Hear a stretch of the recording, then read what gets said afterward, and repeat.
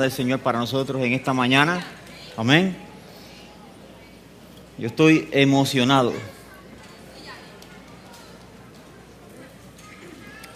Amén.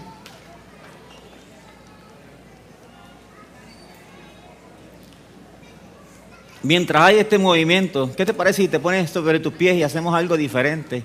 Yo te invito para que levantes un momentito tu corazón y en una voz que por lo menos tú te puedas escuchar.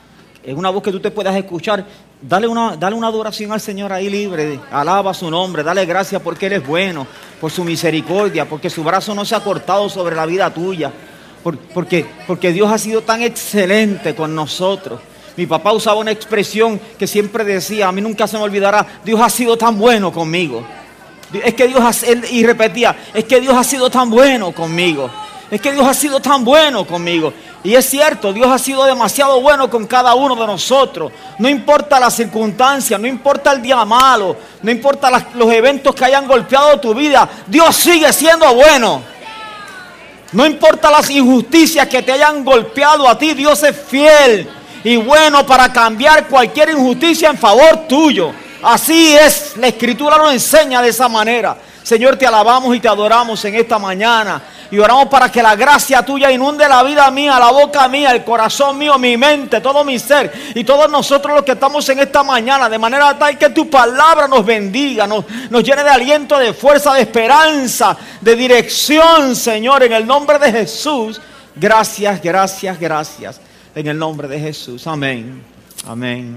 Y amén. Puedes sentarte, mi hermano.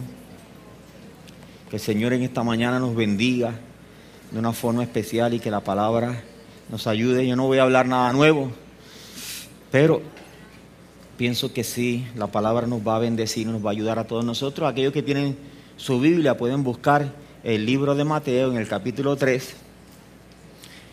Mateo, Nuevo Testamento, el primer libro del Nuevo Testamento. El capítulo 3 del libro de Mateo, el verso 16, vamos a leer un pasaje famoso y vamos a seguir leyendo. Vamos a leer luego el capítulo 4 de Mateo, el verso 1 en Mateo 3:16. Amén. Mateo 3:16 dice así: Jesús, después que fue bautizado, subió luego del agua, y aquí los cielos le fueron abiertos, y vio el Espíritu de Dios que descendía como paloma y venía sobre él. Y hubo una voz de los cielos que decía: este es mi Hijo amado, en quien tengo complacencia. Mateo 4:1 dice: entonces Jesús fue llevado por el Espíritu al desierto para ser tentado por el diablo. Y después de haber ayunado 40 días y 40 noches tuvo hambre. Y vino a él el tentador y le dijo: si eres Hijo de Dios, di que estas piedras se conviertan en pan. Estos dos pasajes de la Escritura que son bien diferentes, en los que se escuchan dos voces. Una es la voz de Dios, que la escucha todo el mundo. La otra es la voz del diablo, que solamente la escucha Jesús. Estos dos pasajes en alguna medida nos muestran a nosotros la manera tan opuesta en que operan el reino de los cielos y que opera el reino de las tinieblas. El reino de los cielos opera de una forma y el reino de las tinieblas opera de una manera totalmente diferente. Mientras Dios habla en público, mientras hay un montón de gente, y ahí está Jesús y Dios dice en público: este es mi Hijo amado, en quien yo me gozo y me alegro con él. Y todo el mundo le escucha. Y no es la única vez en que Dios habla en público. Hay otras ocasiones en que Dios habla en público de Jesús. Y también Dios habla en público de sus siervos. Y Dios habla en público acerca de nosotros. Mientras Dios genera una actividad pública a la luz, el reino de las tinieblas le habla aparte, en el desierto, donde no hay nadie, en tinieblas y solito. Y déjeme decir algo bien importante antes de seguir. Hay que felicitar a doña Rosa Padrón porque cumplió 80 años en estos días. Y allí está, allá en el fondo, allá. Hasta en Facebook salió. Hasta en Facebook salió, ¿sí? Porque yo la vi. Ok, mientras... Dios te bendiga, mamá. Mientras...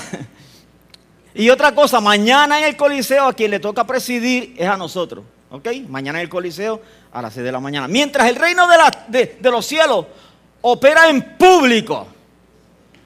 A voz en cuello.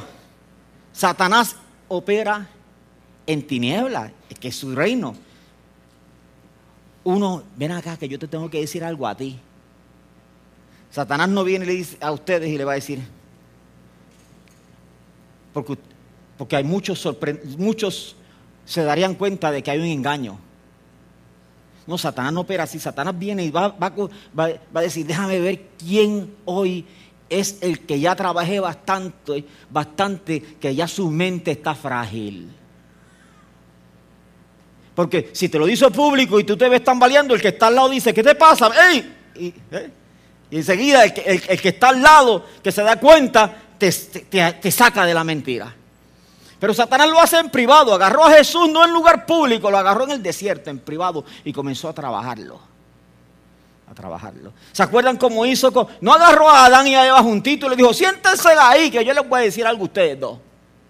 No. Agarró a la mente débil, a la mujer. Aleluya. Agarró a Lucy. Agarró a la mente débil, a la mujer, y le habló aparte porque sabía. El diablo sabía lo que nosotros los hombres sabemos. Bien, eso es una broma, ¿ok? Simplemente para que se ríen. Ok, aunque saben que toda buena broma siempre tiene algo de verdad. Un elemento de verdad donde se sustenta, ¿verdad? Bien, cuando Dios quiso decir algo a su hijo, Dios lo dijo a los cuatro vientos. Dios no tiene problema con decirlo para nada. La especialidad del diablo no es en público. La especialidad de Satanás es en privado, acá calladito, entre tú y yo. Yo te tengo que decir algo a ti. Yo te tengo que decir algo a ti, mujer. Si tú comes de ese fruto, vas a ser como Dios. Vas a ser como Él de verdad. Sí, como Él, igualito a Él. Le puso un pensamiento. Hace muchos años yo tuve en nuestra iglesia, tuvimos un hermano que era un experto en la mentira. Sí. Él nunca reunía un grupo para hablarle algo. Él nunca venía y decía, ustedes 10 que están ahí, yo tengo que decirle algo, y le metió un embuste a los 10. No. ¿Sabe cómo lo operaba? Uno a uno. Y el tipo era carismático, el tipo era inteligente, el tipo era detallista, y el tipo trabajaba uno a uno. Y logró engañar a tantos de nosotros, incluyéndome a mí. Y yo no soy bruto, hermano. Y yo soy astuto. Y soy perspicaz. Nací con esas habilidades. ¿Y qué va? Yo caí en la redada de ese infeliz. Hasta que yo mismo, para poder descubrirlo, yo tuve que... Yo un día dije, es imposible. Yo decía, es imposible que este hermano pueda manejar tanta información de tanta gente. Es imposible, tanto que... Así que yo un día decidí hacer lo que él hacía. Me fui uno a uno. Por favor, yo sé que tú te diste esta conversación. Yo necesito que me la cuentes completa. Cuéntamela completa. ¿Cómo se originó? Entonces, sí hubo la conversación, pero quien originó la conversación cambiaba. Él venía y me decía, Heriberto me dijo. Cuando yo me reuní con Heriberto no dijo, quien dijo fue él. Entonces yo iba con Estrella y él me decía, Estrella dijo. Cuando iba con Estrella, cuéntame la conversación completa. ¿Tú tocaste este tema? No, yo nunca. Él vino donde mí, me habló esto y esto. Así fue. Y empecé 1, 2, 3, 4, 5, 6, 7, 8, 9, 10. Y descubrí. No fallé. Con los 10 exactamente era igual. Y ahí descubrí que había una persona que tiene una habilidad increíble para el engaño y para la mentira. ¿Cómo lo hacía?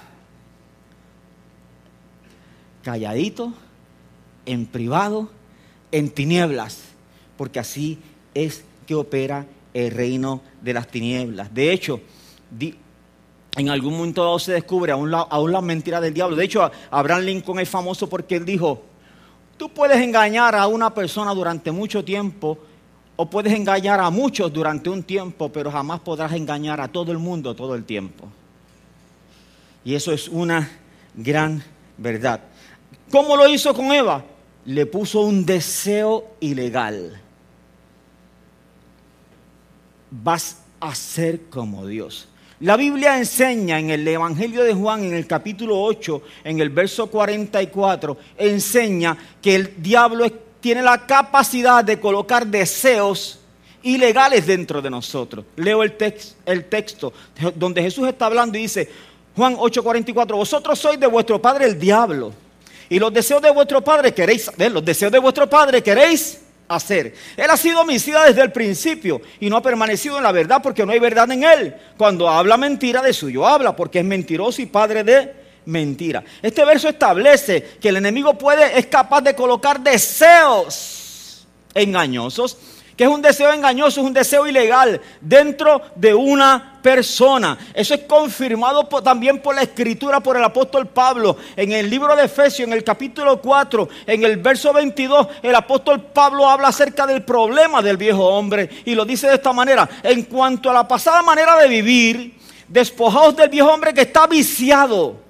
Viciado, otras posibles traducciones, dañado, corrompido, echado a perder. Despójate del viejo hombre que está viciado conforme a los deseos engañosos. O sea, está diciendo, en cuanto a la pasada manera de vivir, es necesario que te despojes de un hombre que está dañado, un hombre que ha sido echado a perder como consecuencia de deseos engañosos. Conforme, si tú lo buscas en el original, la idea que te da es como consecuencia. Así que, como consecuencia, el texto pudiera decir, como consecuencia de deseos engañosos, el hombre viejo vivía dañado.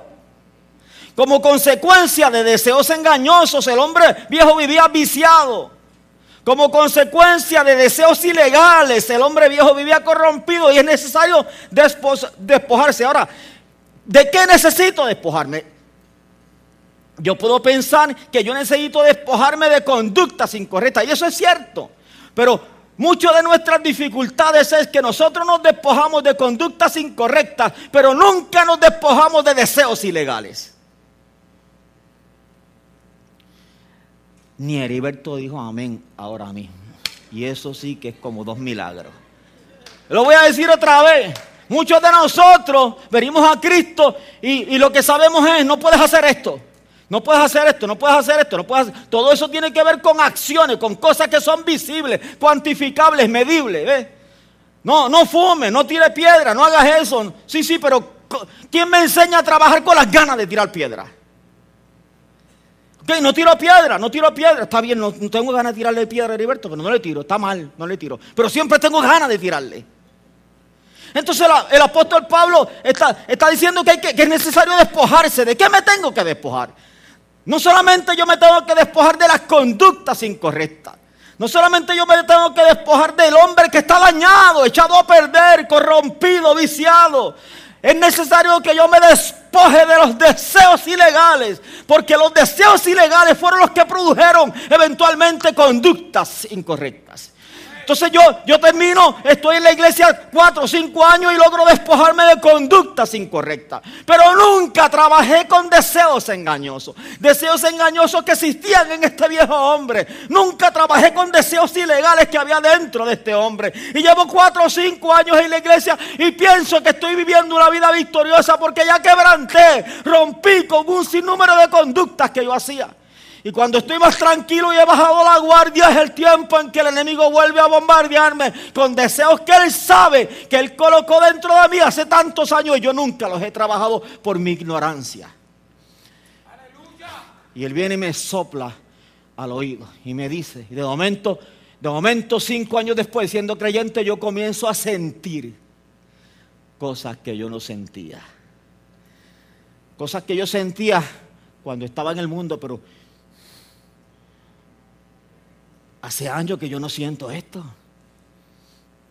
Como no sé trabajarlo, deseos ilegales.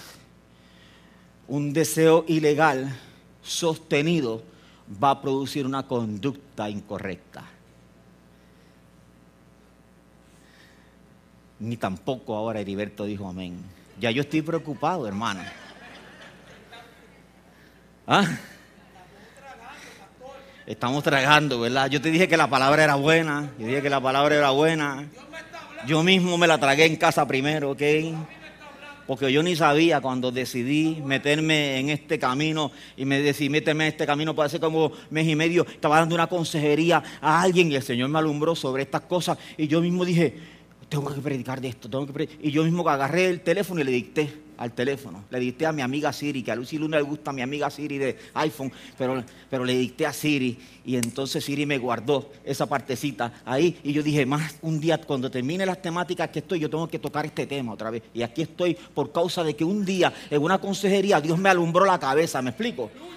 Porque no nace de mí, Dios me alumbró la mente, el entendimiento. Y yo digo, wow, yo te necesito hablar de esto, Padre, ayúdame.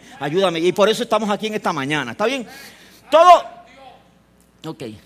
deseo que procede de algo ilegal es engañoso. ¿Cómo se origina un deseo ilegal? Sencillo, un deseo ilegal se origina con un pensamiento ilegal. Un pensamiento ilegal que no se confronta, porque lo hemos dicho, los que son aquí llevan más de un año, conocen lo próximo que yo voy a decir. Usted lo sabe de memoria, usted puede venir y predicarlo. Pensamiento que no se confronta, se queda. Un pensamiento que me llegue a mí, que sea ilegal, si yo no lo confronto, ese pensamiento se queda. Yo necesito sacarlo inmediatamente que llegue. ¿Por qué razón? Porque yo descubrí que yo tengo una gran victoria, no solamente en las conductas que yo genero, la gran victoria está en cómo yo pienso. Si yo pienso correctamente, el diablo no tiene poder sobre mí. Pero si yo pienso incorrectamente, entonces el diablo puede hacer que yo termine generando conductas incorrectas porque yo di rienda a deseos engañosos, a deseos ilegales, conforme al viejo hombre que vivía viciado, dañado, corrompido, echado a perder por causa de deseos ilegales. El pensamiento produce una emoción y esta a su vez va a producir nuevos pensamientos formando una fortaleza. Un pensamiento que no se confronta produce una emoción. Esa emoción es como un círculo vicioso. Esa emoción vuelve a producir pensamientos en esa línea. Y esos pensamientos en esa línea se juntan con el que estaba y van construyendo en mi mente una fortaleza. Y cuando esa fortaleza se construye, ya yo estoy generando una conducta incorrecta, una conducta dañada, una conducta que ofende a Dios y una conducta que trae muerte para mí. Y todo se originó con un pensamiento. Porque en el mundo donde nosotros vivimos nos dicen que es correcto fantasear, fantasea. Fantasea con esa otra mujer que no es la tuya, no hay problema. Fantasea, golpea a ese tipo en la mente, no hay problema. Todo eso es contrario a la Escritura, es contrario a lo que Jesús enseñó. Jesús dijo, si tú deseas a alguien en tu corazón, mátalo, ya, eres reo, eres culpable. Si deseas una mujer en tu corazón, ya, eres reo. Pero vivimos en un mundo que la psicología me dice, sí, no hay problema. Hacen programas de radio, llaman la próxima hora a Sal Soul y entonces dinos con cuál es el artista que tú quieres fantasear. En vez de estar con tu esposo y las mujeres empiezan a llamar y los hombres empiezan a llamar, yo quiero a Shakira. Y el otro dice, yo quiero a Ricky, aunque sea extraño, yo quiero a Ricky, sí. Entonces comienzan a llamar ahí, me estoy explicando bien. Porque hay un mundo en que supuestamente fantasear es legal.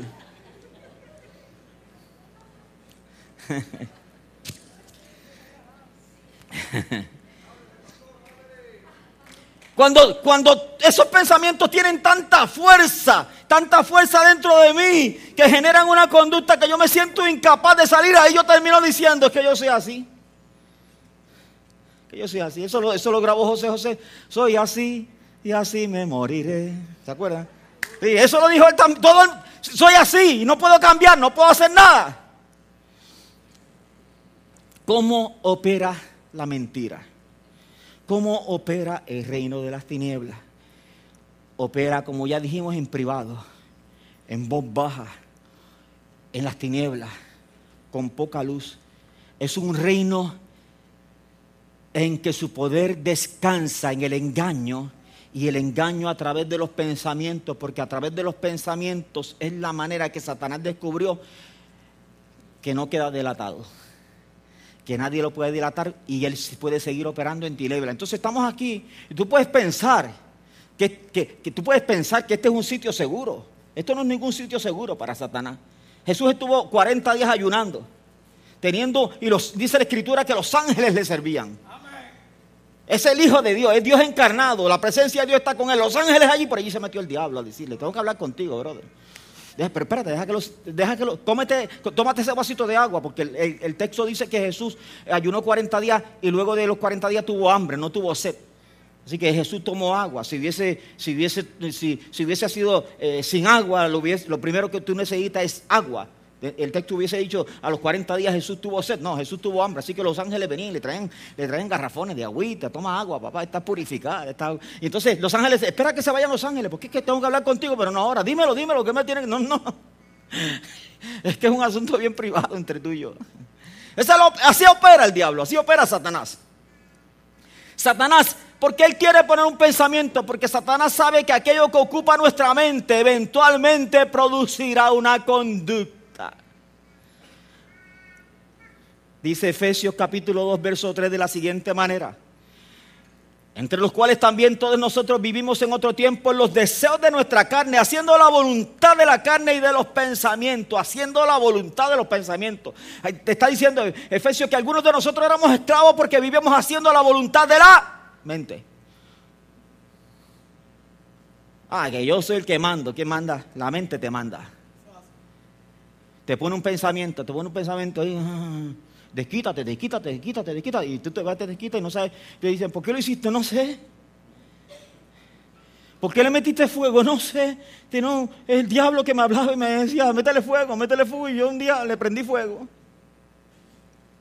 No sé qué fue, no sé qué pasó. Él sabe que un pensamiento sostenido producirá una conducta. Y aunque toda tu razón diga que no lo hagas, lo terminas haciendo. ¿Por qué razón? Porque cuando una emoción ilegal ocupa nuestro corazón y nuestra mente, esa emoción ilegal tiene la capacidad de adormecer nuestras convicciones. De manera tal que nuestra vida dejó de ser gobernada por convicciones. Aunque yo sé que está mal, dice la gente. Pastor, aunque yo sé que estaba mal, no podía. Tenía que hacerlo. ¿Por qué? Porque una emoción está gobernando mi vida. Cuando emociones gobiernan tu vida, las emociones son las dueñas de ti y las convicciones dejaron de ser señores en tu vida. Se supone que nosotros los cristianos somos personas que vivimos por convicciones y las convicciones son aquellas que gobiernan nuestra vida. Así que Satanás sabe cómo funciona la mente y cómo funciona la conducta del hombre. Él no puede leer la mente, pero puede bombardearla con pensamientos que producen deseos ilegales. Porque su mundo es un mundo de ilegalidad y su mundo es un mundo de engaño. Recuerda que para que alguien sea engañado, el engañado no puede nunca darse cuenta de que está siendo engañado. Nunca. Todos nosotros sabemos que Efraín Durán está siendo engañado. Efraín Durán no se da cuenta. Todo el mundo dice, qué bruto, Efraín, me da pena de él. Y Efraín Durán está aquí pensando, yo no sé qué le pasa a toda esta gente en contra mía. Porque para que alguien sea engañado, el engañado es imposible, no se puede dar cuenta de que está siendo engañado. Y hace mucho tiempo hablando de este tema yo dije otra gran verdad, que es ¿cuál? La siguiente: es más fácil probarle a una persona, es más fácil engañar a una persona que probarle que ha sido engañado. Tú coges a alguien que lo engañaron, que lo timaron y tú le dices, ven acá, ese amigo tuyo es un timado. No. Sí, mira, esa mujer con la que tú estás, muchacho, esa mujer tiene 3 vidas, no tiene doble vida, esa mujer tiene 3 vidas.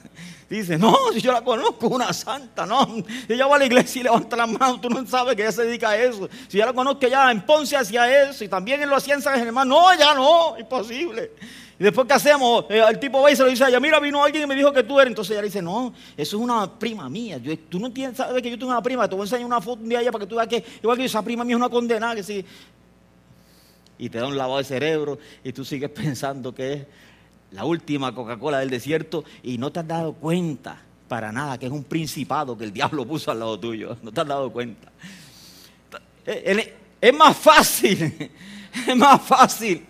engañar a alguien que probarle que ha sido engañado. Porque el poder del engaño tiene la capacidad de adormecer los sentidos, de adormecer la razón, de adormecer el entendimiento.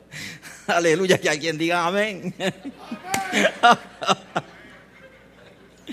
Todo el poder, Padre, ayúdame. Todo el poder de ese reino, todo el poder de ese reino reside en el engaño.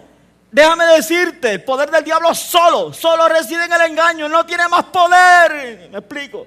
Yo estoy aquí y le digo, Satanás, túmbame. No puede tumbarme.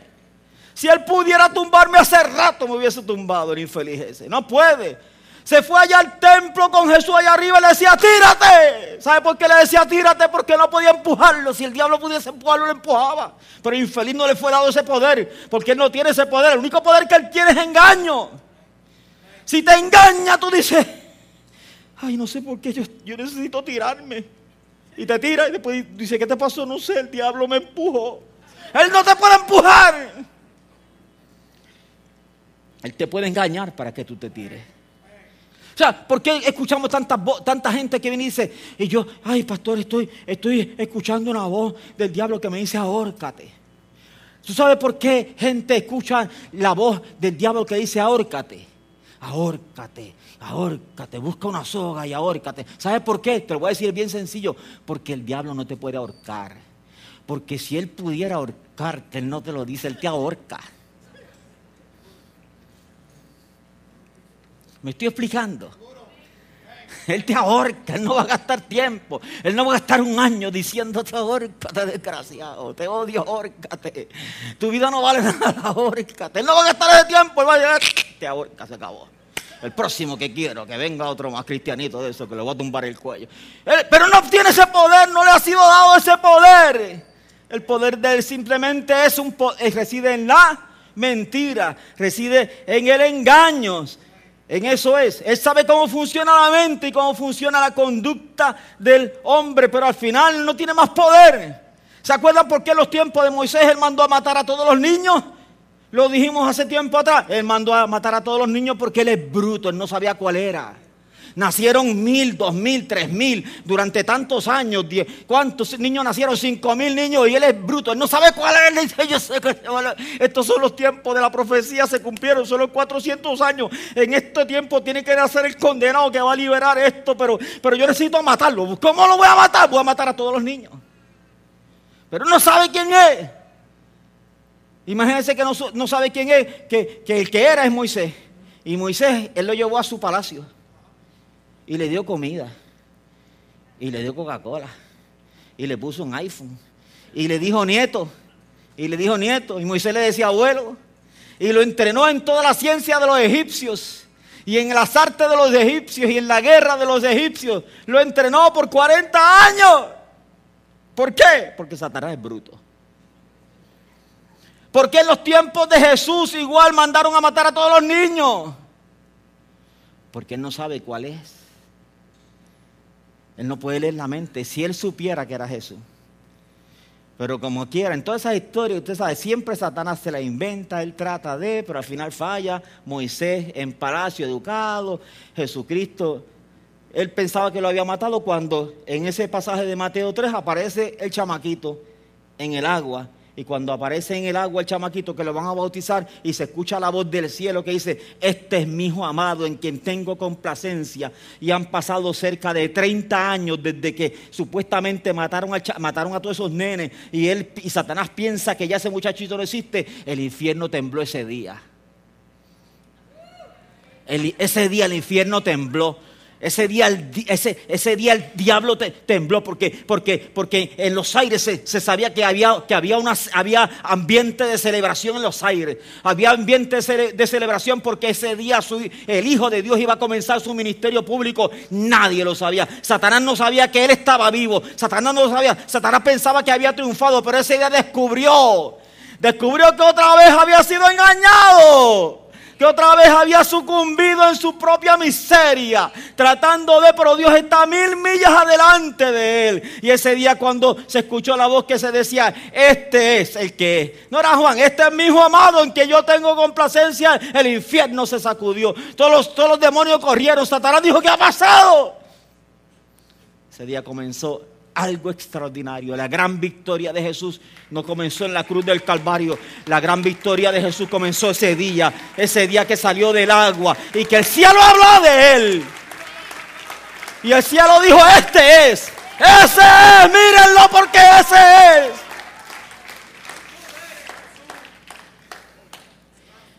¿Cómo opera el reino de los cielos?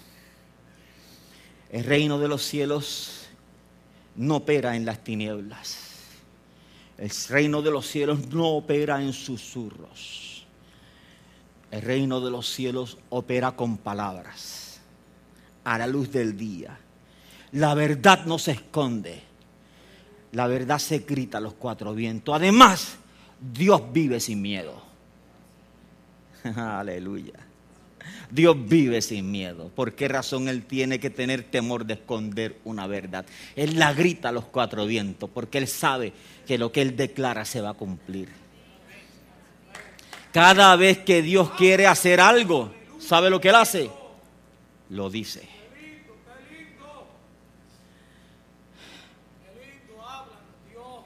Él no dijo, hijo, Espíritu Santo, vamos a tener una reunioncita aquí. ¿Qué les parece? ¿Hacemos la luz? Ah, sí, nos parece buena idea, Padre. Hacemos la luz, hijo, ¿estás de acuerdo? Espíritu Santo, ¿estás de acuerdo? ¿Lo hacemos la luz? Sí. Vamos, pensamiento positivo, los tres, toquemos las manos, los tres, vamos. Sea la luz, sea la luz. Pensamiento positivo, vamos, no pasa nada. No. Cuando Dios quiso hacer la luz, sea la luz, y la luz fue hecha. Quiero que se separen las aguas, se separaron. Quiero que se sostengan, se sostienen. Cada vez que Dios quiere hacer algo, ¿cómo opera el reino de los cielos? El reino de los cielos opera con palabras. Cada vez que en el reino de los cielos Dios quiere hacer algo, Dios suelta una palabra. Eso es todo. Mientras el diablo susurra al oído, lanza un pensamiento, Dios lanza una palabra. Son reinos diferentes, un reino de oscuridad, un reino de luz, un reino que lanza pensamiento. ¿En qué consiste la guerra del diablo? Pensamiento. Son palabras, pero en forma de pensamiento. ¿En qué consiste el reino de Dios, de los cielos? Consiste en palabras que se hablan. ¿Ves que son operaciones diferentes, son armas diferentes? Es importante que nosotros procesemos esto que estoy diciendo porque en esto consiste nuestra victoria. Entonces tenemos dos reinos que operan de manera diferente. Entonces guerra espiritual es una guerra de voces. Una, el reino de las tinieblas que lanza pensamientos. Y otra, el reino de los cielos que lanza palabras. Así es. Las cosas ocurren en el reino de los cielos por la palabra que se decretan. En eso consiste el poder del reino de los cielos. El apóstol Pablo dijo en 2 Corintios 4:13, dijo, creí, por lo cual hablé. Si yo creo algo, lo hablo. La evidencia de que yo tengo fe y creo algo es que yo lo hablo. Esa es la evidencia. El libro de Hebreos en el capítulo 13, en el verso 3, a mitad del capítulo dice, quien sustenta todas las cosas con la palabra de su poder. El Hecho de los Apóstoles nos habla acerca de la palabra del Señor. Nos habla acerca de la dinamita de Dios. Es la dinamita que está en la palabra. Es el poder, es la palabra. Es el poder que levantó a Cristo de entre los muertos. La dinamita que levantó a Cristo de entre los muertos. Ese es el poder inherente que está en la palabra de Dios. ¿Por qué razón? No porque Dios le otorgó un poder a la palabra, sino porque la palabra es Dios y el poder reside en la palabra. Reside en la palabra. No es que yo envío la palabra y déjame enviarla con poder. No, es que en esa palabra reside todo el poder de Dios. Porque la palabra es Dios. Eso dice el libro de Juan, el capítulo 1. Entonces, ¿cuál es el serio problema que nosotros tenemos los cristianos? Cristianos que vivimos vidas miserables. Los cristianos están tratando de combatir contra el reino de las tinieblas con pensamientos. No se combate el reino de las tinieblas con pensamientos. Se combate el reino de las tinieblas con palabra. El arma más poderosa que existe en el reino de los cielos es la palabra que Dios nos ha dado. Y muchos de nosotros tenemos la palabra guardada, engavetada, no sabemos usarla. ni la leemos, ni la estudiamos, ni la escuchamos. Las comunidades de fe te dan todas las facilidades hoy. Te dan los CD, te conectas a internet, lo tienes en el teléfono, puedes escuchar la palabra para llenarla. Prendes el televisor, canal en español, escuchas predicaciones, canal en inglés, escuchas predicaciones, te sales de aquí, visitas otra comunidad de fe y escuchas otras palabras también. Tenemos todas las alternativas del mundo. Los que no saben leer la Biblia la bajan al teléfono, le ponen los headphones y ponen Biblia hablada y escuchan la palabra. Todo está a la mano. Pero vivimos en el engaño del enemigo y no aprendemos la palabra y mucho menos la usamos. Entonces queremos ganarle al diablo una guerra que tan pronto comenzamos a ella estamos perdidos, porque vamos con un enemigo que el enemigo de nosotros es especialista en puñales, pero a nosotros nos dieron bazucas. Él es especialista en puñales, a nosotros nos dieron bazucas, pero dejamos las bazucas en la casa y nos vamos con puñales. Esa es la especialidad de él. Ese es el terreno de él. Puñales es el terreno de él. Si yo voy con puñales, me estasaja. Dios no me dio puñales para que pelee con él. Dios me dio una bazuca. Cuando se acerque, ¡bum! Se acabó. No hay más nada. Me estoy explicando bien, ¿verdad? Cuando aún Jesús, el Hijo de Dios, cuando Satanás vino donde él, Jesús no dijo pensamiento positivo, no seas bruto Jesús, pensamiento positivo, recuerda, eso es humanismo 101, pensamiento positivo, psicología moderna, pensamiento positivo para vencer a este infeliz cuernudo, pensamiento positivo, ¡no! Jesús le dijo, escrito está. Satanás, escrito, Jesús le soltó una palabra. Ay, chico, está jugando sucio, le dijo el diablo. Está jugando sucio. ¿Qué pasa? Me está dando duro. Y vuelve el diablo otra vez y le dice algo a Jesús. Y vino Jesús, ¡bum! Otra vez le soltó otra palabra. Y chico. Y le dijo otra vez Satanás y vino Jesús y cargó otra vez y le metió otro bazucazo, otra palabra. ¡Bum! Y el diablo, dice la escritura, se fue por un tiempo y me voy. En lo que me recupero, me rompió la costilla este tipo con la palabra. Me voy, necesito un tiempo para recuperarme. No sé si me estoy explicando. ¿Acaso la escritura no dice resiste al diablo? Sométete a Dios, resiste al diablo y de vosotros huirá. ¿Cómo huye? Como huye cuando tú eres un creyente que vives y sabes el poder tan grande que Dios te ha dado con la palabra y empiezas a usar la palabra y dejas de estar practicando pensamiento positivo. Ay, el diablo me está gobernando, el diablo me está bombardeando, me tiene, pastor, si viera cómo me tiene, seguro, porque no estás usando la palabra. Estás peleando en el territorio del diablo con las armas del diablo. Alguien dijo, nunca te vayas a pelear. No pierdas el tiempo peleando con una persona baja. Para pelear con una persona baja tienes que dejar tu terreno, ir al terreno de él. Y cuando estés en el terreno de él, él con la experiencia que tiene en ese mundo te va a patear. Así que, y entonces es lo mismo que pasa. Satanás tiene una experiencia en la guerra de pensamientos. Y nosotros queremos vencerlo en la guerra con pensamientos cuando Dios hace tiempo lo que nos dio a nosotros fue la palabra. Vence con la palabra. Hace como 2 años yo di una enseñanza sobre el libro de Josué, sobre lo que era meditar. Cuando Dios le dijo a Josué en el capítulo 1, en el verso 8, nunca se apartará de tu boca este libro de la ley, sino que de día y de noche meditarás en él para que guardes y hagas conforme a todo lo que en él está escrito, porque entonces harás prosperar tu camino y todo te saldrá bien. Dice nunca se aparte. Nunca es un absoluto. No es que yo la uso hoy y el próximo mes la vuelvo a usar cuando me llegue el día malo. No. Es para todos los días. Para el día malo y para el día bueno y para el día regular. Todos los días. Es un absoluto. Es de día, de noche. Es un absoluto. Día y noche. Eso incluye por la mañana, por la tarde, por la noche. Todo es otro absoluto. Cuando el texto está diciendo, porque hará prosperar tu camino, hagas conforme a todo lo que en él está escrito. ¿Ves? Si tú meditas en esa palabra, de día y de noche tú vas a experimentar un poder para cumplirla, un poder para hacerla. Y dice el texto que todo te va a ir bien, otro absoluto, y serás prosperado en tu camino. Las cosas te van a marchar bien. ¿Vemos por qué no nos marchan bien las cosas? ¿Vemos por qué tenemos tantas dificultades? Porque nosotros no practicamos meditar la palabra. Porque para nosotros en Occidente, meditar es... ¿Qué tú haces, Efraín? Meditando. Está en una hamaca aquí. ¿Qué hace? 1 hora. Estaba meditando. Pero para un judío, eso no es meditar. La palabra que en hebreo se usa es la palabra agag. Y la palabra agag es hablar, es rumiar. Es la palabra. Así que para un judío entiende esto, a diferencia de nosotros, entiende muy bien. Porque cuando Dios le dice, quiero que medites en la palabra, Dios lo que le está diciendo, quiero que hables la palabra. ¿Cuándo lo vas a hablar? Imagínate que el texto dice que no sea parte de tu boca. Porque si es meditar Occidente, diría que no sea parte de tu mente. Pero no dice que no sea parte de tu mente, dice que no sea parte de tu boca. Así que para Josué y para cualquier persona que quiera entender esta palabra y quiera aplicarla, todo lo que tiene que comenzar a hacer es empezar a llevar la palabra a la boca. Que no sea parte esta palabra de tu boca. Llévala cada cuánto tiempo, todos los días, de día y de noche. Quiero que medites en ella. Si tú haces eso, todo te va a salir bien. No hay enemigo que se levante contra ti. Todas las cosas van a marchar bien. Es agag.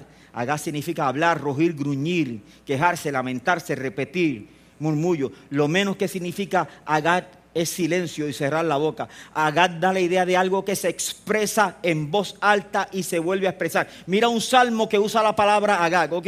Un salmo escrito. Escucha, oh Jehová, mis palabras. Considera mi agag, considera mi gemir. Está atento a la voz de mi clamor. Este salmista está así. No, él dice, escucha, Jehová, mis palabras.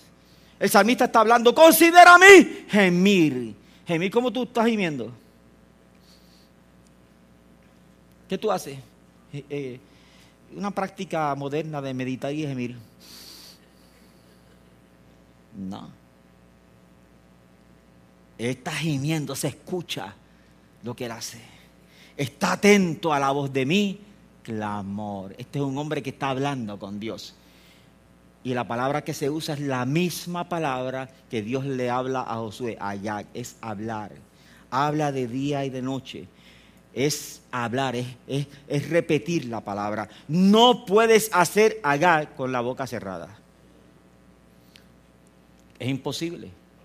No puedes hacer agag con la boca cerrada. Es imposible. Cuando en Occidente se puede hacer, pero lo que la Biblia está diciendo es, si tú quieres practicar agag, lo que Dios le dijo a Josué, para que las cosas te vayan bien, si tú quieres practicarlo, tienes que abrir la boca y agarrar esta palabra y empezar a meditar en la palabra, es hablar la palabra.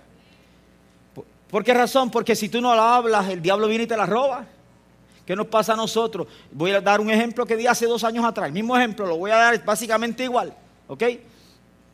Traemos aquí un chinito, viene un chinito a predica. Y al final de la oración viene y va a orar por ti. Y te dice, hijo mío, tengo planes contigo bien grandes, te voy a prosperar, te quiero para misiones, vas a visitar países, te vas a acordar de los pobres y todo lo demás. Y tú comienzas a llorar y sales de aquí del culto emocionado. Pero como no practicas agag, como no hablas la palabra, al cabo de un tiempo, como no ves que pasa nada alrededor de tu vida, el diablo viene y te roba la palabra. Entonces, 8 meses después, traemos un japonés aquí a la iglesia a predicar. El japonés no conoce al chinito. El japonés está predicando y termina, y al final de la predicación va a llorar por ti y te dice, hijo mío, yo tengo planes contigo en misiones. Yo conozco el corazón tuyo. Yo te voy a llevar a países para que dejes a conocer mi amor a los pobres. Y yo te voy a bendecir. Y tú dices, y tú comienzas a llorar y dices, ay, la misma palabra del chinito. La misma palabra del chinito. Sales del culto gozoso y te vas a Chile a comer con los hermanos. Y dices, muchachos, el culto estuvo tremendo. Si viera que el japonés ese me dio la misma palabra que me dio el chinito hace 8 meses atrás, me la repitió igual. Estoy tan contento, que bien, varón. Pero como ves que no pasa nada en esos días, porque algunos de nosotros cometemos el error de que pensamos que una palabra de Dios tiene el cumplimiento al otro día, que te la dieron a las 10 de la noche y a las 8 de la mañana ya se cumplió. Hey, hay que leer la escritura. Hay promesas de Dios que se tardan 10, 15, 20, 25, 30 años, pero tú te mantienes ahí. Esperanza contra esperanza. Esperanza contra esperanza, que te mantienes ahí. Entonces, ¿qué pasa? Pasan 3 meses, 4 meses, no pasa nada, y entonces tú estás ahí cabizbajo. ¿Y qué pasa? Al año traemos un coreano Y el coreano no conoce al chinito, tampoco conoce al japonés, predica una palabra y al final del culto dice, voy a orar por ti, varón. Cuando ora por ti te dice, varón, yo veo en ti, cuando yo te veo, yo veo misiones, yo veo un corazón para las misiones, yo veo que Dios quiere hacer, y comienza a decirte la misma palabra del chinito y la misma palabra del japonés, y tú te emocionas y comienzas a llorar, y te vas entonces a Denis, y estás en Denis con los hermanos y le cuentas tan tremendo, que cómo fue tan tremendo, como el coreano que llegó te repitió la misma palabra del chinito y te repitió la misma palabra del japonés, y es tan tremendo. Entonces cada vez que tú recibas una palabra, tú recibes aliento. Cada vez que tú recibes una palabra, tú recibes ánimo. Cada vez que tú recibes una palabra, tú recibes una inyección del cielo. El problema es que el diablo no la roba porque nosotros no practicamos Agag. Si yo practicara Agag, me levanto el otro día. Gracias, Padre, por la palabra que me diste ayer. Ese chinito, Padre Santo, la verdad que ese chinito venía conectado. Porque ese chinito, Señor, yo te alabo y te bendigo. Yo sé que... Y te levantas el otro día y gloria a Dios, te levantas. Y cuando el coreano llega a los 8 meses, el japonés llega a los 8 meses y te da la palabra, ya tú la tienes por dentro. Y pasa el tiempo y entonces, no solamente eso, que esa acción tuya de enviar la palabra acelera los tiempos. Porque la palabra es creativa y hay cosas que no se han cumplido por falta de que alguien suelte una palabra. De que alguien la suelte, de que alguien lo diga. De que alguien lo diga, porque no pasará nada a menos que alguien diga algo en este reino. No va a ocurrir nada a menos que alguien suelte una palabra. No simplemente orar con la mente. Una cosa es orar y Dios escucha lo que oramos en nuestra mente y todo. Yo estoy hablando acerca de hablar la palabra, es desatar la palabra. He encontrado en estos tiempos que a pesar de esa enseñanza de 2 años, he encontrado muchos hermanos que tienen esa enseñanza aquí, pero solamente aquí como información. No ha logrado transformar sus vidas, no han logrado hacer un hábito de ella. Entonces, pues seguro, cada rato el diablo les da, los patea, los tiene en el suelo y están así, vienen esbaratados, destrozados, todo. Pastor, el pastor, esto es así. Se te olvidó que necesitas hablar la palabra. Si hablaras la palabra, tú descubrirías que tendrías más triunfos en medio de tus batallas, en medio de tus luchas. Hablar la palabra aleja el miedo del corazón. Hablar la palabra continuamente y declarar la palabra hace que seas inyectado con fe por la declaración de la palabra en tu vida. Y a la misma vez que tú estás soltando la palabra, cosas están ocurriendo en el ambiente espiritual. Porque la palabra que tú sueltas en este mundo espiritual empieza a apoderarse del mundo real, del mundo material. Y entonces es que necesitamos nosotros soltar palabra de Dios, la palabra que Dios nos ha dado.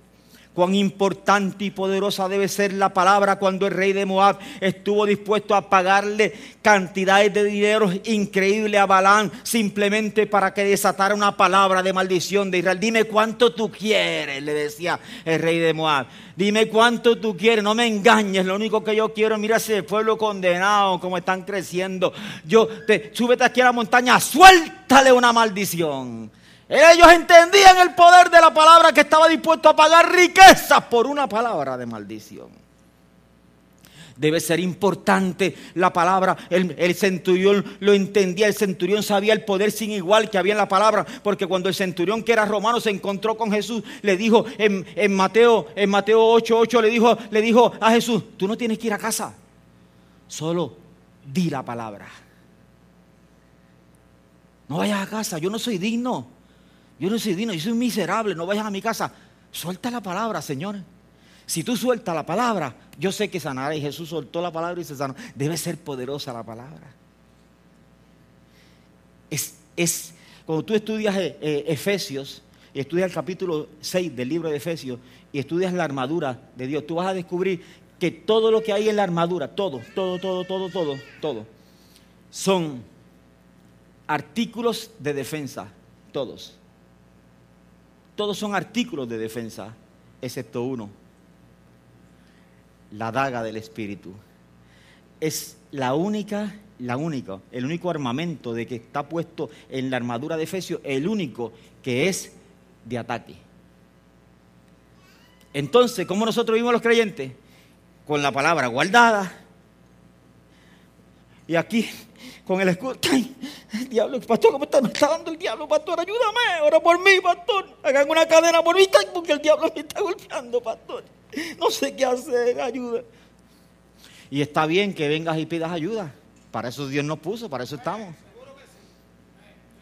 Pero si tú supieras que hay un poder extraordinario en la vida tuya, si tú supieras que hay un poder extraordinario en la boca tuya, si tú supieras que cuando tú comienzas a usarlo, tú vas a crecer en tu vida y vas a descubrir que el diablo no es tan poderoso nada, que su poder reside en la mentira y en el engaño. Y que en la medida en que tú enfrentes su engaño con la palabra de verdad, en esa medida tú le estás quitando, lo estás desposeyendo de poder. Le otorgamos poder cuando creemos que Él tiene más poderes más allá de simplemente mentir. ¿Me explico? Yo me paro aquí, Él me odia a mí. No me puede tumbar. ¿Tú sabes cuántas veces yo he subido a la casa mía?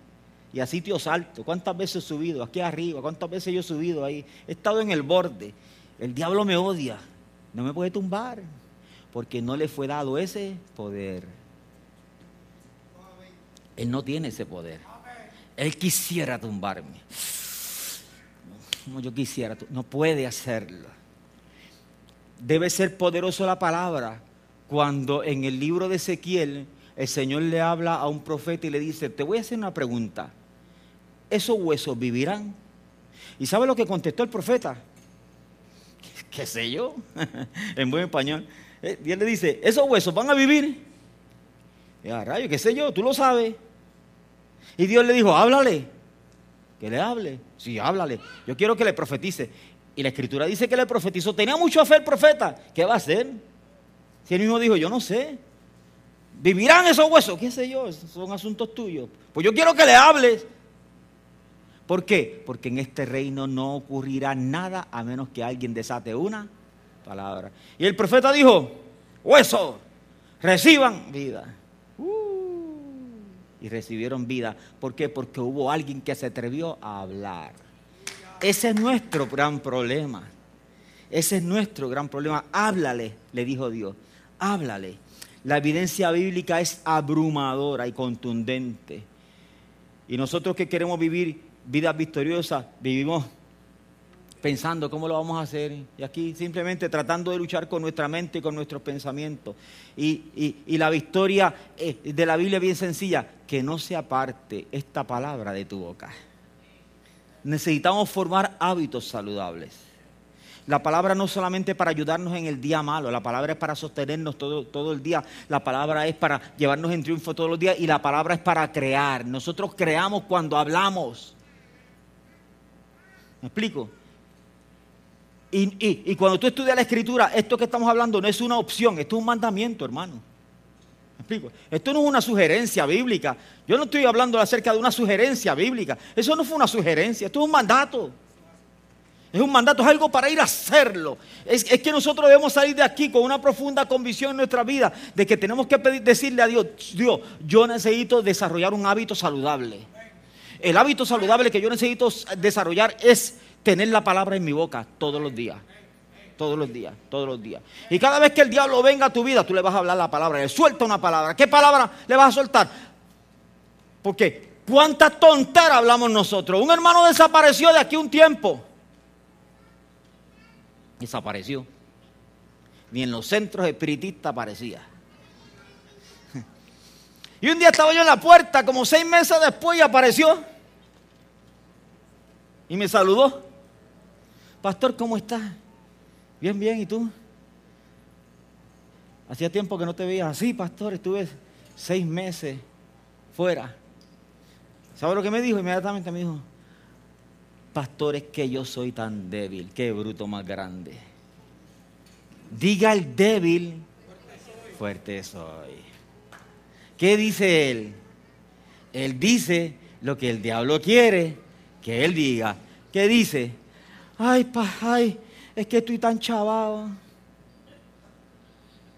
Ay, es que yo soy tan débil, pastor. Yo veo una mujer y me vuelvo loco, pastor.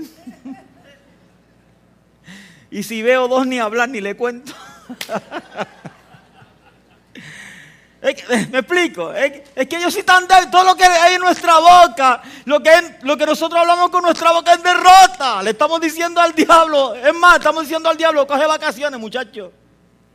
Coge vacaciones, si ya tú me diste las herramientas para yo mismo torturarme, destrozarme, tasajarme por dentro. Tú no tienes que hacer nada, Satanás, ya tú pusiste los pensamientos.